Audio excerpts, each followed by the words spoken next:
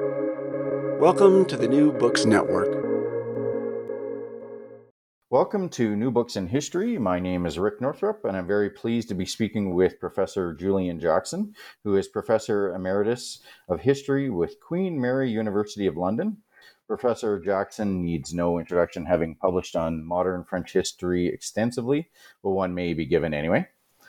Professor Jackson has won several awards for A Certain Idea of France, The Life of Charles de Gaulle, including the Elizabeth Longford Prize, and he was named a Wolfson History Prize honoree in 2004 for The Fall of France, the Nazi Invasion of 1940. Professor Jackson is considered a leading authority on the history of 20th century France. His latest book is France on Trial, The Case of Marshal Pétain, published by Harvard University Press in 2023. Welcome to the program, Professor. Thank you very much. It's a pleasure to be here. I thought we'd begin with a bit of background for a listener as to who Marshal Pétain was. The first chapter of your work does sum up his career nicely, but would you care to give us a summary bio of Philippe Pétain and how he became leader of Vichy France? Yeah, well, I think what you've got to remember is that Pétain was a soldier who was the greatest French military hero of the First World War. So there are lots of names we can think of in the First World War. We can think in America, we can think of Pershing, we can think of Foch, we can think of Haig, but in Ludendorff on the German side, Hindenburg. But for the French, the man is Pétain. Why? Because he had won, although it was at a terrible, terrible cost, the Battle of Verdun in 1916. And actually that battle's sort of back in the news a bit because a lot of people are comparing the Ukrainian war, the kind of slogging of the Ukrainian war, and particularly around tiny localities where people are just, sort of throwing themselves. Bakhmut, for example, there are a lot of comparisons in the press to that and Verdun. This sense of something that goes on for months and months and months. So Pétain was the man in charge of the French troops at the Battle of Verdun, which is a fort that the Germans had tried to take. The Germans failed to take it, so that already makes Pétain a hero. Then in 1917, the next year, he adds something to his reputation, to his legend, you could say, because there was a wave of mutinies in the French army in 1917. I mean, soldiers just got fed up. They're not going to be thrown into endless, futile, suicidal offensives. And Pétain is put in charge, basically, of bringing these, he's brought back, because he'd been sort of sidelined, back to the head of the army, and he puts an end to the mutinies by a mixture of carrot and stick. There is a certain amount of stick, that's to say there were some disciplinary measures, there were some executions, but actually, the way he did it was by showing that unlike most of the other First World War generals, he really cared about the ordinary soldier. So he improved conditions, he increased the amount of leave, lots and lots of measures like that. And so he comes out of the war not only as a military hero, but as a military hero who cared about the ordinary soldier. So this creates an extraordinary myth. It's also helped by the fact that he is an extraordinarily sort of charismatic. He's amazingly good looking. Women, absolutely. Well into his 80s. He is still a charmer. He has these extraordinary piercing blue eyes. He looks 20 years younger than his age. And so he not only is a myth, but he looks a myth. He looks like a hero. So in the interwar years, you cannot exaggerate the extent to which he is the hero of France. And there are Pétain streets all over France. He's like a god. Then, obviously, the Second World War comes. He's well retired by then. He's in his late 80s. He's not in any way involved in politics or military affairs and so on. But when the campaign goes disastrously badly against the Germans in 1940, and the French Prime Minister, in desperation, brings in Pétain to join his government, and he's really just brought in as a sort of figurehead to improve morale and so on. But Pétain quickly takes the view, the war's lost, there's no point in going on fighting, and he advocates signing an armistice with Germany. And there's a big quarrel in the government about whether or not the battle is lost, whether or not an armistice should be signed.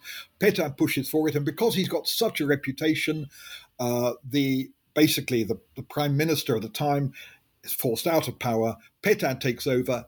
He signs an armistice, and that armistice basically ends the war for the French. It divides France into two parts, an occupied part. So from 1940 to 1944, there are German troops in Paris, famous pictures that everybody knows of swastikas in the streets of Paris, of Hitler visiting the Eiffel Tower. There's an iconic photograph of that. So this bottom part, the southern part of France, is supposedly unoccupied. And Pétain, though the Germans obviously control a lot, they're not physically there, Pétain sets up a kind of puppet government at a small town of Vichy. And that's quite weird because Vichy is only known as a place where octogenarians go to take the waters and to have baths. You know, Vichy was not a famous central place, but it was famous only, as it were, because of the Vichy water and the baths.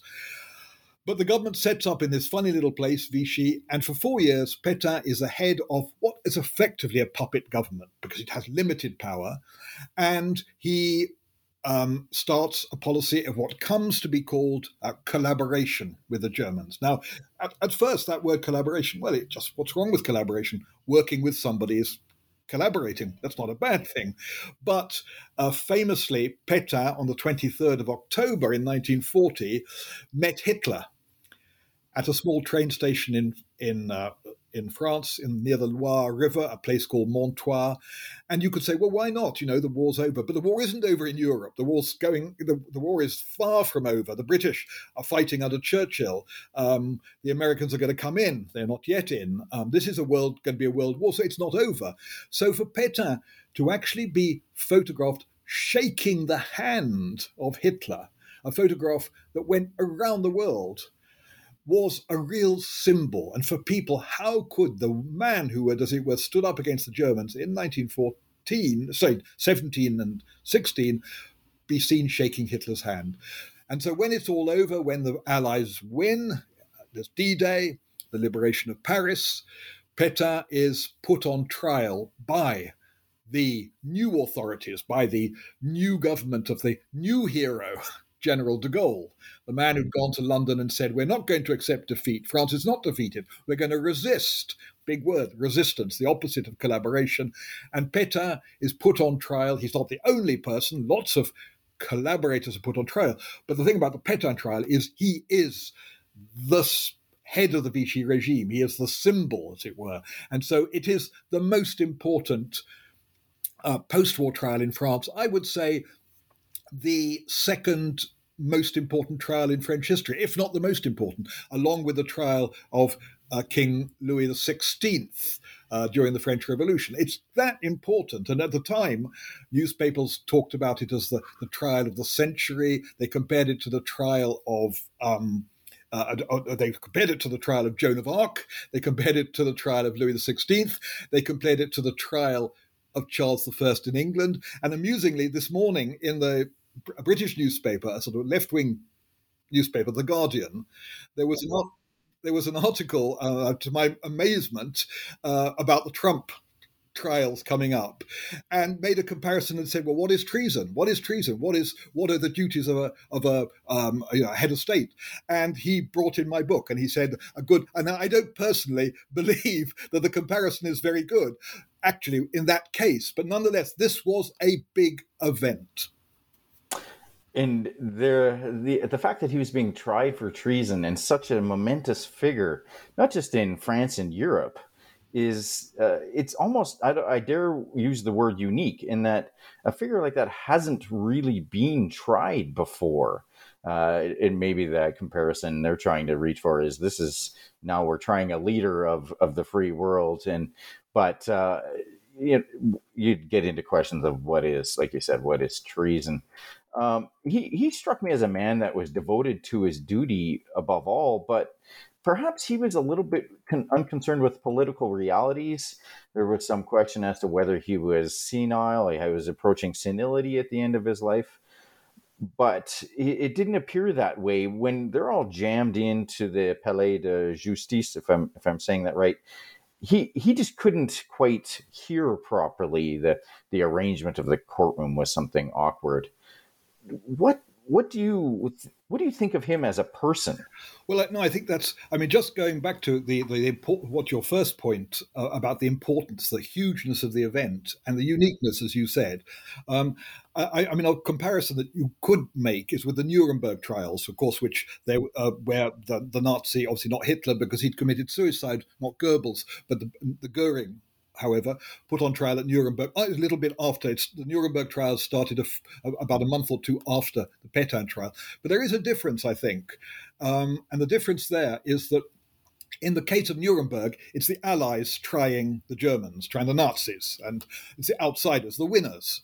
In the case of France, it is the winners, it's the people, as it were, who the resistance, but it is the French. So what gives it this almost slightly traumatic quality of that trial is it's the French trying themselves. It's the French for 3 weeks. The trial lasted 3 weeks, washing their dirty linen in public, debating ferociously events that are not really history yet because they've only happened a few months ago. But they're sort of publicly debating the rights and wrongs of what's happened over the last 4 years. So yes, it is something very poignant. Going on to what you asked about Pétain, the man.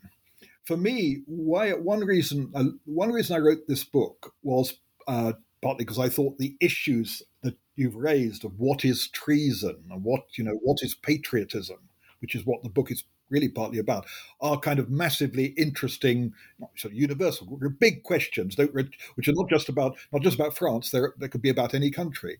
But I was also attracted because I wanted to write this as a book that people would read. I hope it's a good, serious book. And it's research, but it's written. I actually had it as a film in my mind when I wrote it, and I thought there's nothing more dramatic than a courtroom. I always love films about. I love films that take place in courts. Because there's something. A courtroom is by nature a drama. There you've got the for and against, and in a very small space, people are fighting out to find the truth. And so I thought there was something wonderfully dramatic about it, and I tried to tell that story in a almost day by day way. It took three weeks. I don't quite go day by day, but nonetheless, I take the reader through the 3 weeks of the trial to give that sense of the unfolding drama. And one of the fascinating things about it is precisely what you just raised. What does Pétain think about it all? What's going on in his head? He's 90. He looks surprisingly, the moment he enters the court is an extraordinary moment because it is, as you say, it's a normal courtroom, relatively small, quite cramped, and of course there are about 600 French and journalists from all over the world there. It's August, or it's late July and August, and I don't know whether you or your listeners have been in Paris in August, but Paris in August is pretty fetid and pretty hot and pretty sweltering. And here they are all crammed in this tiny room, which people say is almost like a sauna, really. The heat, and people are fainting. They're from the heat. Judges even judges sometimes fell asleep, not because of the boredom, but because the sheer physical exhaustion. So there's this moment. There's a kind of hubbub in the court on the first day as they're all waiting to see the man who they've never seen in the flesh before. They've seen his posters, they've seen him on, everywhere. He's like a god, but they know she's in the man. And he comes in and he walks quite erectly. He is 90, but looks younger, although he looks like an old man, but he doesn't look like a decrepit. He walks with extraordinary ease. He sits down in his chair. And as he sits down, there is a strange moment when there's complete silence for a moment. And then people get up and stand up. And then the press was saying afterwards, now, why did they stand up? Did they stand up out of respect or deference? Because the spell of this old man somehow, was it that? some of the more hostile journalists to Pétain said, no, it wasn't that. It was just they got up so they could see properly over the heads of the people in front of them. No, there was no respect. We don't know. But then, anyway, there's this man sitting there. And then on the first day, and as the trial is opening, he's sitting there. He's in a little... They've put a little armchair for him with a little table in front of it on this really cramped courtroom floor. And he's people notice that he's got a big roll of paper in his hand. And he's nervously sort of twiddling it, and he's clearly sort of obviously nervous. And then there comes a point when the judge, the leading judge says, and now the interrogation of the witness will begin. Because the way that the French trial works, the judge now will begin it by interrogating the defendant, possibly over 3 or 4 days. Really, it's a forensic interrogation. So Pétain stands up and says, I want to read a declaration, which lasts about 7 minutes, where he says, I do not accept the authority of this court. This is not a proper court. I came back to France from exile in Germany because he fled France in after it was all over. He said, I came back to render accounts to the French people, but to the French people, not to this court whose jurisdiction I don't recognize. I will not say another word. Now, and he sits down. And of course, that's a bit of a problem because the whole point was to have interrogate. So they probably knew he was going to do that. It was all planned with his lawyers. And he sits down. And for the rest of the 3 weeks, occasionally you see him going very red in the face. He mutters under his breath. He clearly is sort of watching what's going on. But a lot of the time, people aren't sure. Can he hear? Is he senile? Does he know what's going on?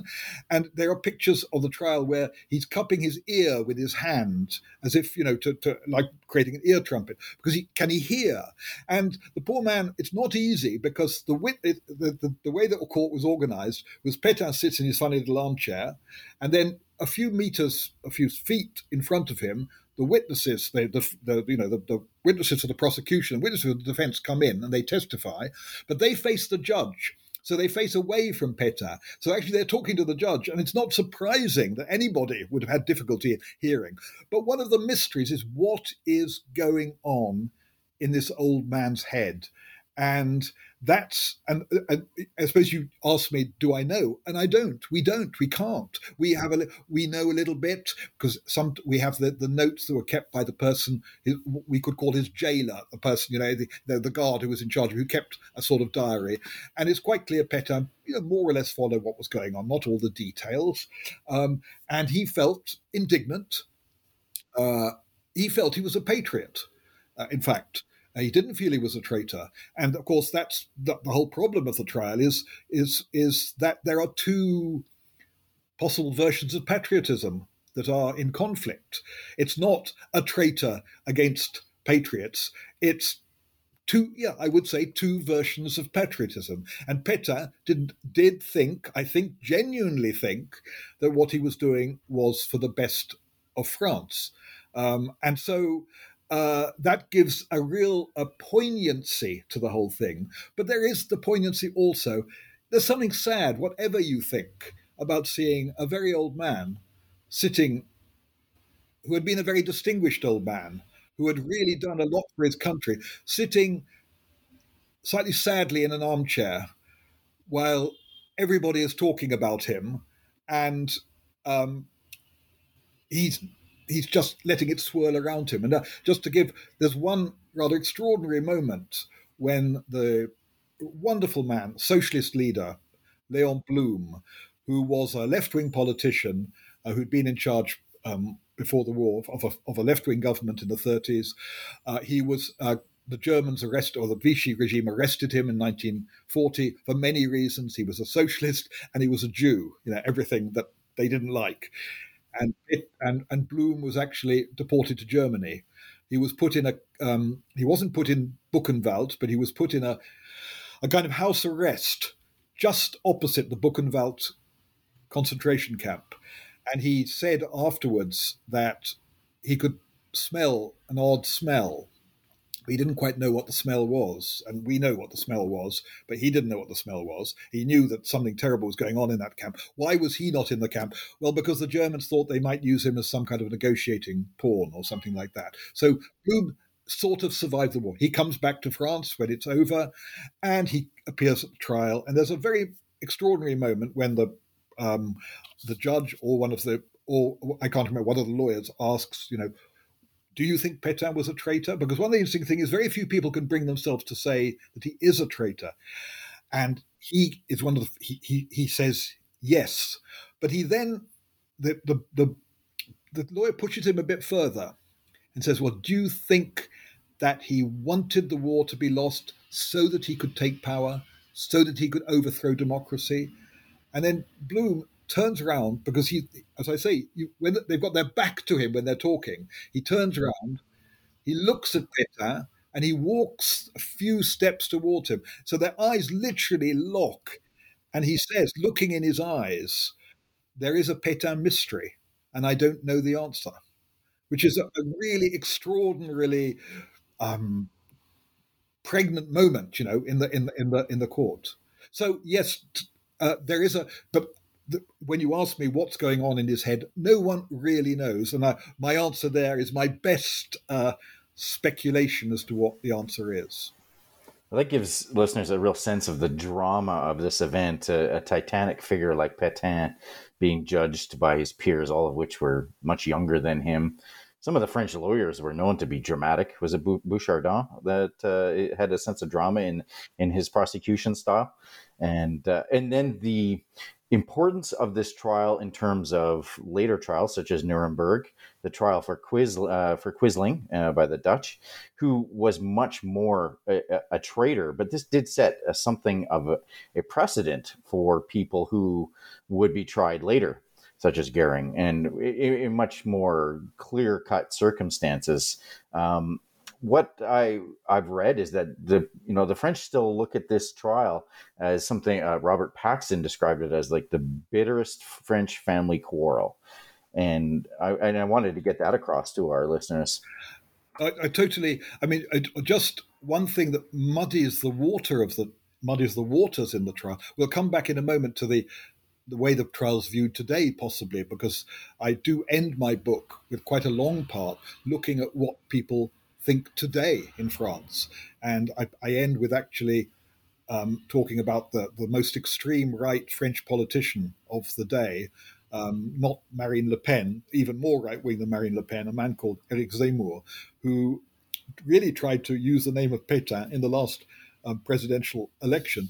But just before that question of the afterlife, if you want, of the trial, and the way the family quarrel, as you say, Paxton called it, which is still going on, up to a point, is that what muddied the water in the trial was, of course, almost nobody was totally unsullied in some kind of way by what had happened between 1940 and 1944. A lot of the people who were there as prosecution witnesses against Pétain weren't in a position really to throw stones, or they had all made mistakes, or more than mistakes.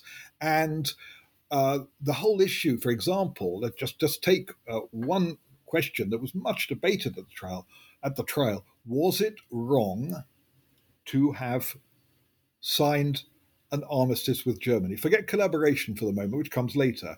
But was it wrong? Was there an alternative to signing an armistice with Germany? A lot of the trial is about that. Half the trial is about that. And a lot of politicians who had been the man who I mentioned a few minutes ago, who had put Pétain into his government. Remember, I said that Pétain is brought into government to sort of, restore morale and so on at this terrible moment. And Reynaud, who brought him in, was the first prosecution witness, actually. So this is a poignant moment. The man who'd actually, you kind of say, made it possible for Pétain to take over, because he brought him into his government, and then he'd been replaced by him. And Reynaud had been against an armistice. He had said, we shouldn't sign an armistice with the Germans. But then what's the alternative? Because the French, there's no doubt, nobody denied that the French had been humiliatingly defeated in the battlefield. It was all over. No one denied that the French army had been beaten in 1940. But the argument of the people who were against an armistice was, yes, okay, the army's been beaten, the army has to surrender in the field, there's no alternative to that.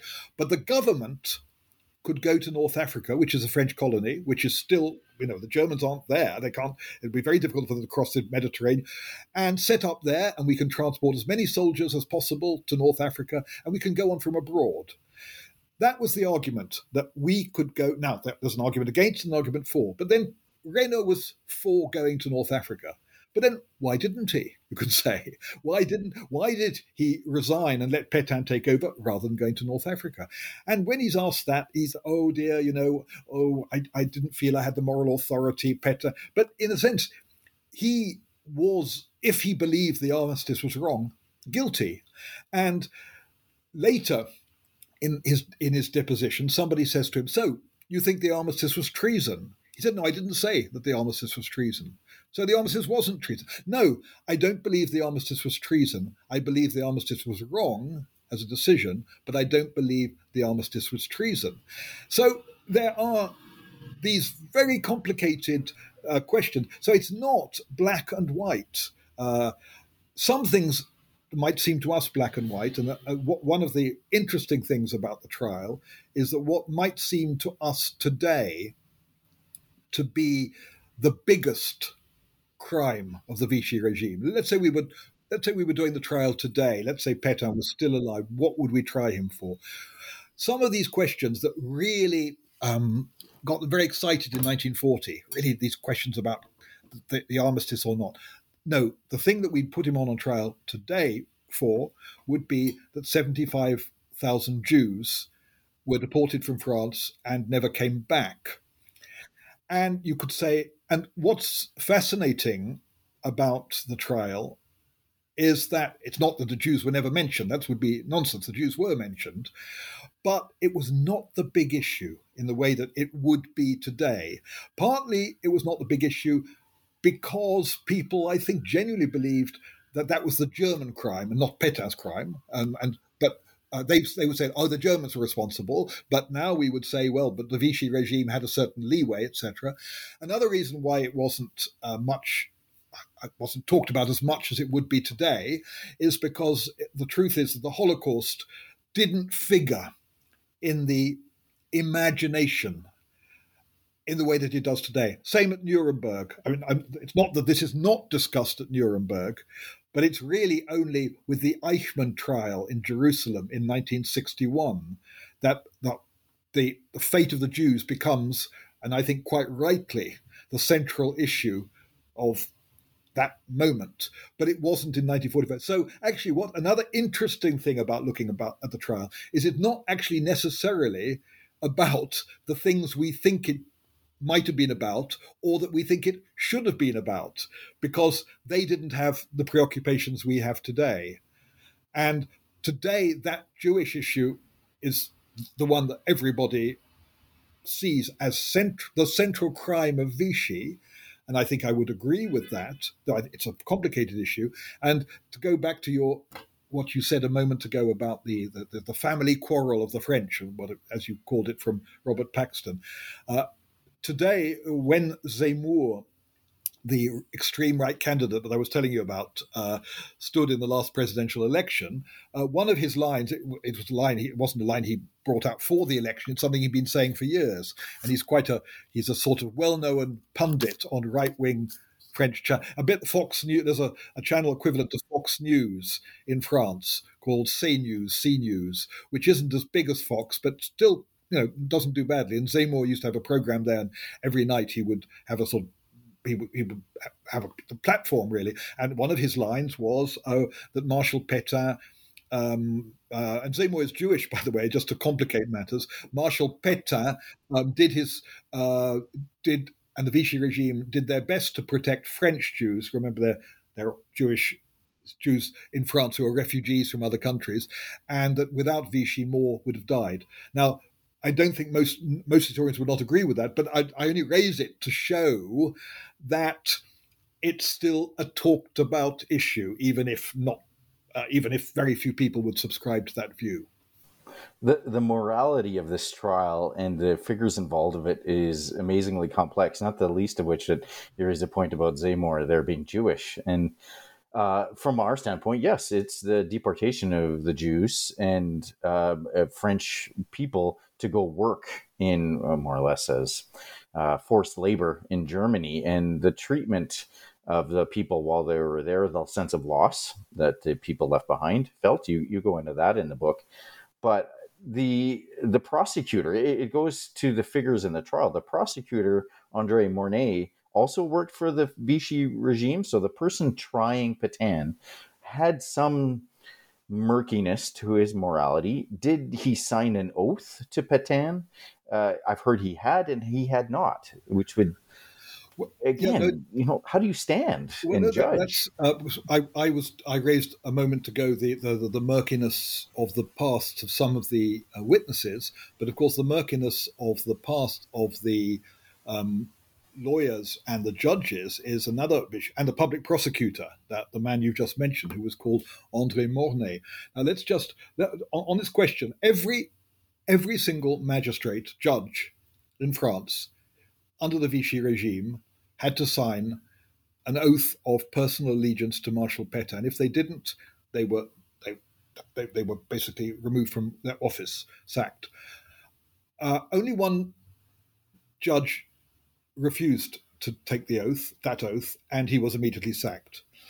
All the others did. Now, the position of the resistance was that was not necessarily reprehensible, because the line of the resistance was that if everybody had refused, the regime would have just put in complete stooges who could do everything. So there might be a case for saying, right, in my head, I don't support Marshal Pétain, but I'm going to say it because I might be able to do more good in power as a judge than some worse person. So that's not an absurd argument. And certainly the resistance and de Gaulle didn't take the view that taking the oath was in itself wrong. What they said, because there was a big purge of the judiciary after the war, what they said was it all depends what those judges did with the power they had. So there was a lot of investigation. Now, one problem in 1945 was it was almost impossible to find any judges who hadn't signed the oath. But actually, the man you mentioned, Mornay, the public prosecutor, hadn't. Why hadn't he? Only because he had just by an accident of age, really, he'd taken his retirement in 1940. He'd reached the age of retirement. So Mornay is able to say, I never took the oath to Pétain, which is true, which is one reason, certainly, why he was a useful person to have. But, as you rightly say, that's not the whole story. And there's an extraordinary moment. So Mornay was not an active judge during the occupation. So in that sense, his hands were clean, because he wasn't simply by dint of just having retired. There's no other reason for that. And indeed, he actually managed to sort of create for himself a whole reputation as someone who'd been a sort of secret resistor and so on. But soon after the armistice was signed, Mornay offered his services to a new court that had been set up by the Vichy regime to put on trial the old politicians. It was a real show trial. It was the man I mentioned, the Jewish politician Léon Blum, was their main the main victim of that trial. So Mornay actually offered. He actually volunteered. Luckily for him, for various reasons, the offer wasn't taken up, so he didn't. So his hands remained clean on that one. But he did something else where his hands weren't clean. One of the first things that the Vichy regime did, the new regime of Pétain, almost in July, a few weeks after it was set up, was to set up a special commission, to look at the cases of all people who'd been naturalized French in the interwar years. Now, what did that mean? In the interwar years, France had taken a lot of refugees particularly from Nazi Germany, but from Eastern Europe. So there were a lot of refugees in France. It had actually quite a tolerant asylum policy at that period, much more actually than most countries. And a lot of these people had got citizenship when there was quite generous rules in the 20s. And so this commission set up to investigate the case. Are these people deserving? And basically what it was a way of stripping recently naturalized Jews of their Frenchness, which made them, of course, very vulnerable to it meant they lost any kind of protection as French citizens. So that commission was set up. It was presided by a man called Roussel, who nobody remembers the name, it's not important. And there were three sort of sub-commissions that he had to help him, because it was a very complex, there were thousands of cases to study. And one of the subcommittees was chaired by Mornay. So Mornay was the man who was prosecuting Pétain, was on a committee in the occupation to basically help the process of denaturalizing Jews. So his hands were far from clean, and there was an extraordinary, again, one of these extraordinary dramatic moments in the trial when the Pétain's leading defense lawyer, who was a very brilliant young man, he was in some ways one of the stars of the trial, because it was a trial of the judges were old, the prosecuting witness, the prosecutor was old, Mornay was old. I mean, they were all in their 70s. The other two defense judges were old, but there was this one really charismatic, young, in his 30s lawyer who becomes passionate about Pétain for the rest of his life. And he had the clever idea of getting the man who was the head of that commission to denaturalize Jews to testify in Pétain's favor. You say, well, how the hell could this man be brought in to testify as a defense witness? Well, the reason was he basically said, we were on this committee. Yeah, we did have to do that. But what we were doing was, if we hadn't been trying to do this in a serious kind of way, the Germans would have just, denaturalized everybody. So we were trying to, so that was the way. But is the lawyer Isoni, the reason he brought Roussel in was he knew that Roussel knew, and that everybody in the court knew, and that Mornay knew that he had been on the same committee. So you have these two men facing each other. And poor Mornay, while it's going on, is just sort of shuffling his papers, not looking down, uncharacteristically not saying anything, just desperately hoping that this man will leave court as quickly as possible.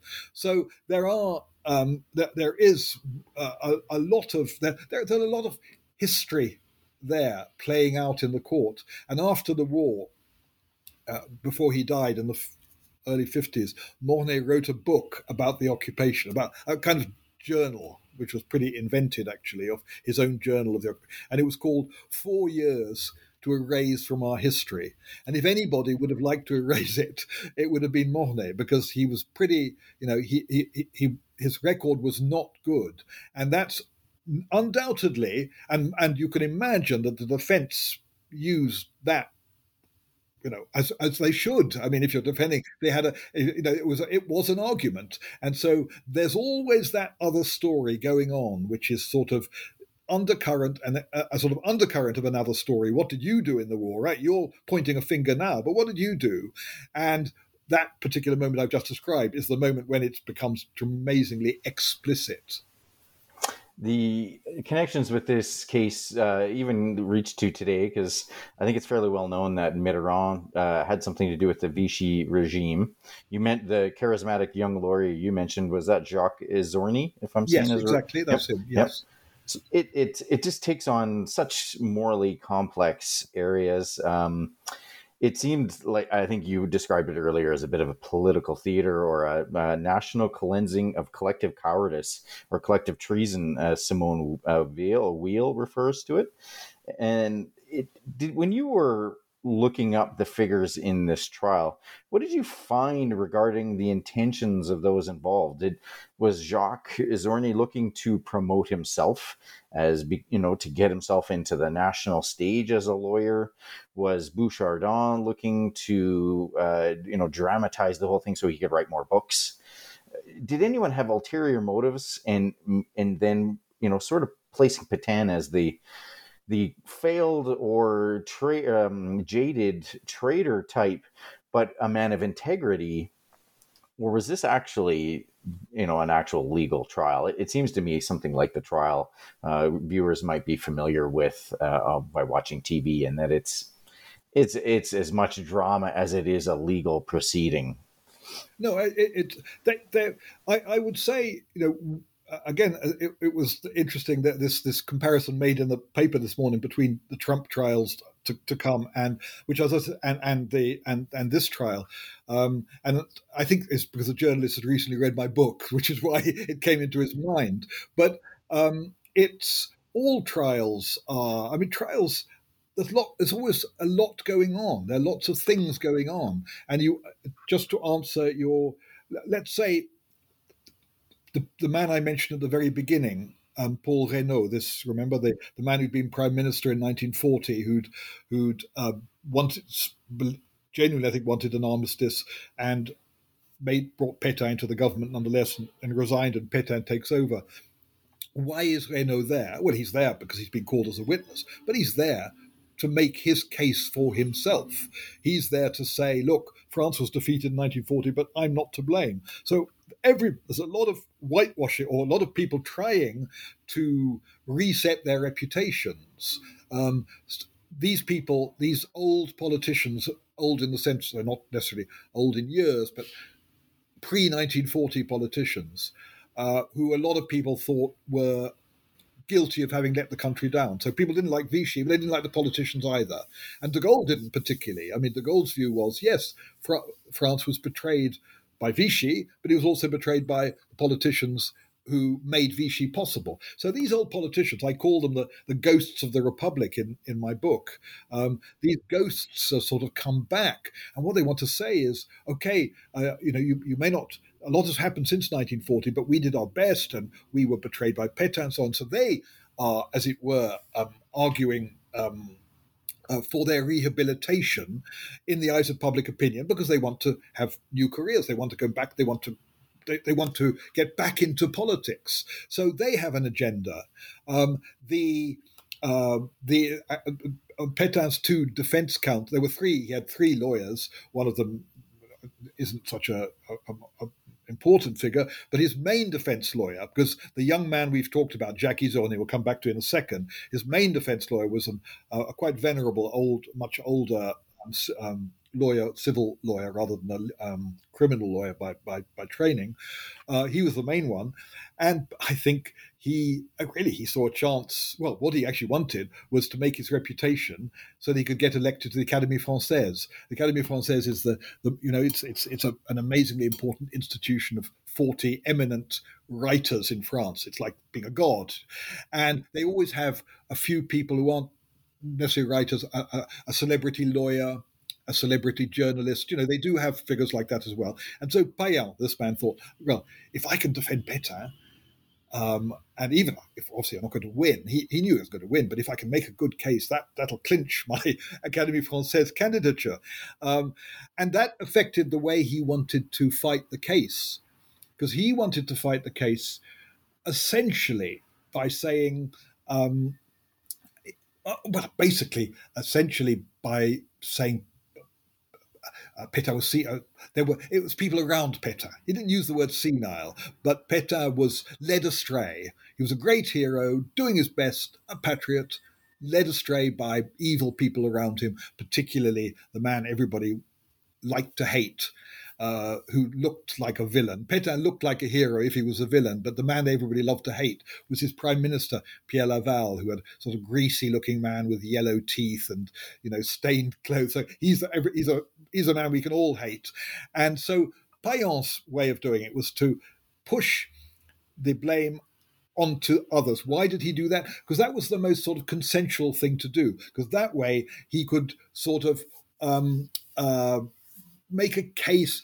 Some nostalgic Pétainists would find that was an acceptable line, and then some people who weren't Pétainists but sort of felt sorry for the old man might. So it was a consensual line, the most consensual you could do anyway.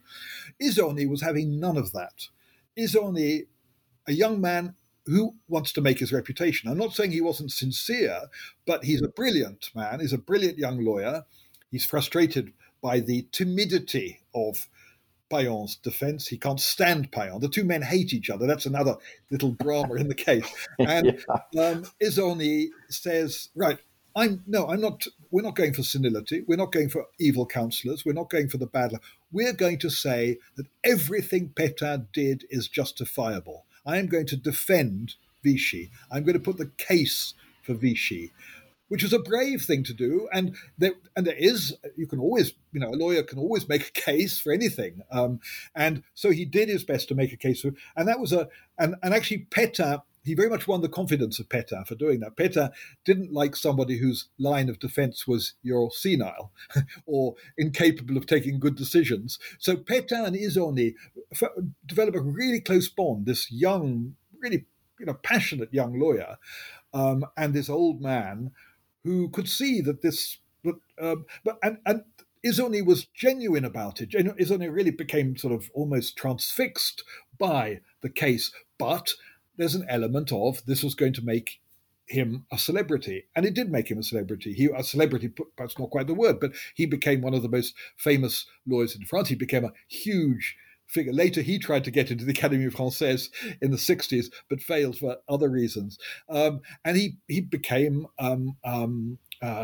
really a national figure. He entered politics and was very much on the extreme right, and he moved further and further to the right. So when the Algerian War happened in the 1960s, and there were attempts to assassinate de Gaulle, who wanted to decolonization of Algeria, Izorni was the man who defended the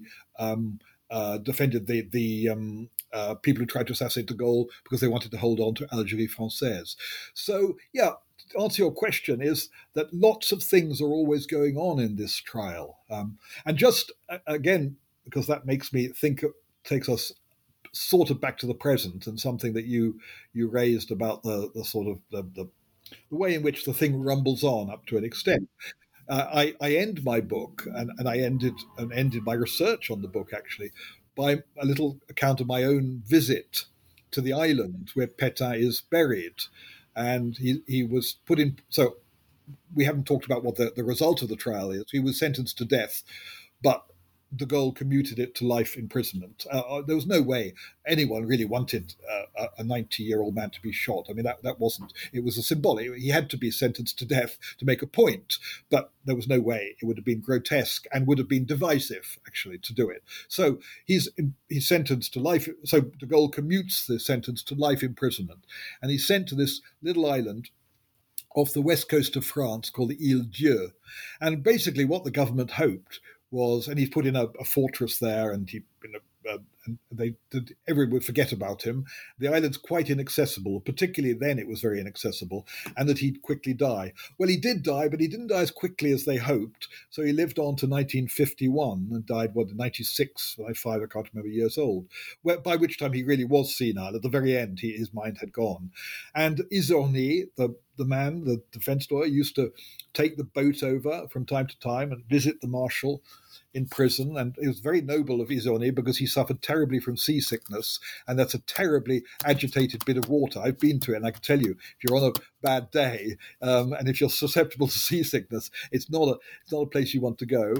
And then Pétain died, and the government certainly didn't want any kind of, they just wanted to hush the whole thing up. So there was obviously there wasn't going to be a state funeral. He was a traitor, but so he was quietly buried in a cemetery on this island. The government hopes he'll be forgotten. And he is sort of forgotten, but he becomes the center of a kind of cult for the extreme right. And every year on the anniversary of his death in July, 23rd of July, 1951, every year the faithful would gather in a kind of pilgrimage, really. And the numbers weren't huge because the island is inaccessible and there was only one ferry a day, and it wasn't easy to get there. But nonetheless, at the peak, probably a few thousand people would assemble by his tomb, and there would be speeches about how horribly been treated. And one of their lines was his body should be transferred back to the mainland. To where? Verdun. That takes us back to how we began. The battlefield, Verdun, there's a huge cemetery at Verdun and the view of these people was that Pétain was a hero of Verdun and he should lie with the soldiers of Verdun and so on. The government was never going to have that. He was remain in Ile Dieu. So, and just as a parenthesis, a very funny moment was in 1973, which I describe in the book, when a group of sort of right-wing activists dig up the coffin, and take it secretly back over to the mainland to use it as a bargaining chip with the government to say, we're not going to give you the body back unless you allow it to be transferred to Verdun. But they were discovered. The coffin was discovered in a garage outside Paris, and it was taken back and so on. So anyway, I thought I'd end the book by going. I did my research and the book by going to the island on the anniversary of Pétain's death. Now, COVID interrupted my first plan, so I ended up actually going in 2021. I planned to go in 2019, COVID, etc. In 2020, COVID problems. So I went in 2021, which is a good date because it's actually the anniversary. It was actually 70th anniversary. It's the 70th anniversary, so it's got a 0 in it. And I was there for the week. And I thought, I'm just going to see what happens, who's there. Well, the truth is, very few people now, a few extreme right people do go and so on. But there were, on the day, an old couple appeared, and his grave is sort of at the edge of this normal cemetery. And it just says, on his grave, it just says Philippe Pétain. It doesn't say Marshal, it doesn't say anything, and his dates. That's all it is. It's very simple. And so this old couple, I think a man and a woman, 80 years old, arrived. He had quite a lot of decorations on. And so he unfurled a flag and bowed to the tomb. And meanwhile, I talked to his wife, and she said, "Well, why are you here?" And I said, "Well, I'm a historian. I'm just interested in this." And she said, "What are you a historian of?" And I said, I'm a historian of, I recently written a book about General de Gaulle. And she said, "Oh, the enemy." I said, "Well, why do you say the enemy?" She said, "Well, he put my husband in prison." And so I said, "Why did he put you?" When he said, and it turned out that the husband, the man who was bowing to had been he was the last survivor, in fact, of that group of people who tried to assassinate de Gaulle in 1962 during the Algerian War. And so he had been, I think quite reasonably in the circumstances, been put in prison.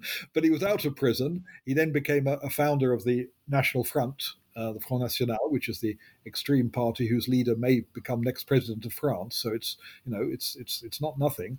And so my point is that Pétain became a sort of a sort of legend, a site of pilgrimage, if you want, for the extreme right. Because Pétain had nothing to do with the Algerian War. Obviously, that happened all after his death. But he becomes almost like the condensation of all the traditions of the extreme right. But the end result, and I'll give you another example of that around that tomb. There's a man, a youngish man, who arrived on that same day, and he was wearing a T-shirt. And the T-shirt had written in English on it. Actually, it had cool. It's written in English was cool to be white. And then he took off his T-shirt and he put on another T-shirt which said "La France aux Français," France for the French. Then he bowed or saluted the tomb, and then he put on the other T-shirt and went away. So you get the idea. But we're talking about. I have to say there were tiny numbers, and when it was. I very boldly ended my book with the sentence. I don't want to spoil for your readers, but I don't think it matters to give you the last sentence. I ended with the sentence, "The Pétain case is now closed." And a number of people said to me in interviews or reviewers said, "Oh, is it really closed?" And it isn't. It isn't. It goes on being argued about. What I meant by it's closed was really it's not driving French politics any longer. There are people who still believe, like that man with his T-shirt or that old man who had been involved. But I don't think. And the reason why I will say that is the man who tried to beat President Macron at the last election, Zemmour, who I've already mentioned. I remember I said he took up the Pétain case. He got, in the end, 6% of the vote, which is not nothing actually, but it's very marginal. Marine Le Pen, however, the head of the Front National, or what's now called the Rassemblement National, got 30%, and she got to the second round. Now her strategy is to distance herself entirely from that past history. Her father, who founded the party, was a Pétainist, and he was totally proud of Pétain. And her father famously called the Holocaust a detail of history, which calls he said, oh, who cares about, it's a detail, the Holocaust. So he was anti-Semitic, Pétainist, unreconstructive. She has decided to detoxify, in her words, her party. So we don't have anything to do with that. But I think she's every bit as right-wing, and she wants to do to Muslim immigrants in France what Vichy wanted to do to Jews, basically. I'm not actually kill them, but certainly get rid of them, etc. But her strategy is the way to do that is to distance yourself from that past. Zemmour's is we must embrace that past. And I think the fact that Zemmour really didn't do very well, and she does well, shows, I think, that Vichy's not a vote winner any longer. And the extreme right, so when people thought I was saying, when I said the Pétain case is over, the extreme right is not a danger in France, I didn't mean that at all. I think the extreme right is a danger in France, but I don't think it's through Pétainism. It's through pretending not to be Pétainist, if you want, that they are a danger. I can't think of a better place to end the interview here than that, Professor Jackson. I think you nicely summed up what Pétainism and the figure of Pétain means to French people today with the National Front and its reincarnation now. I'd like to thank you for your time, and we'll end it there. Thank you very much.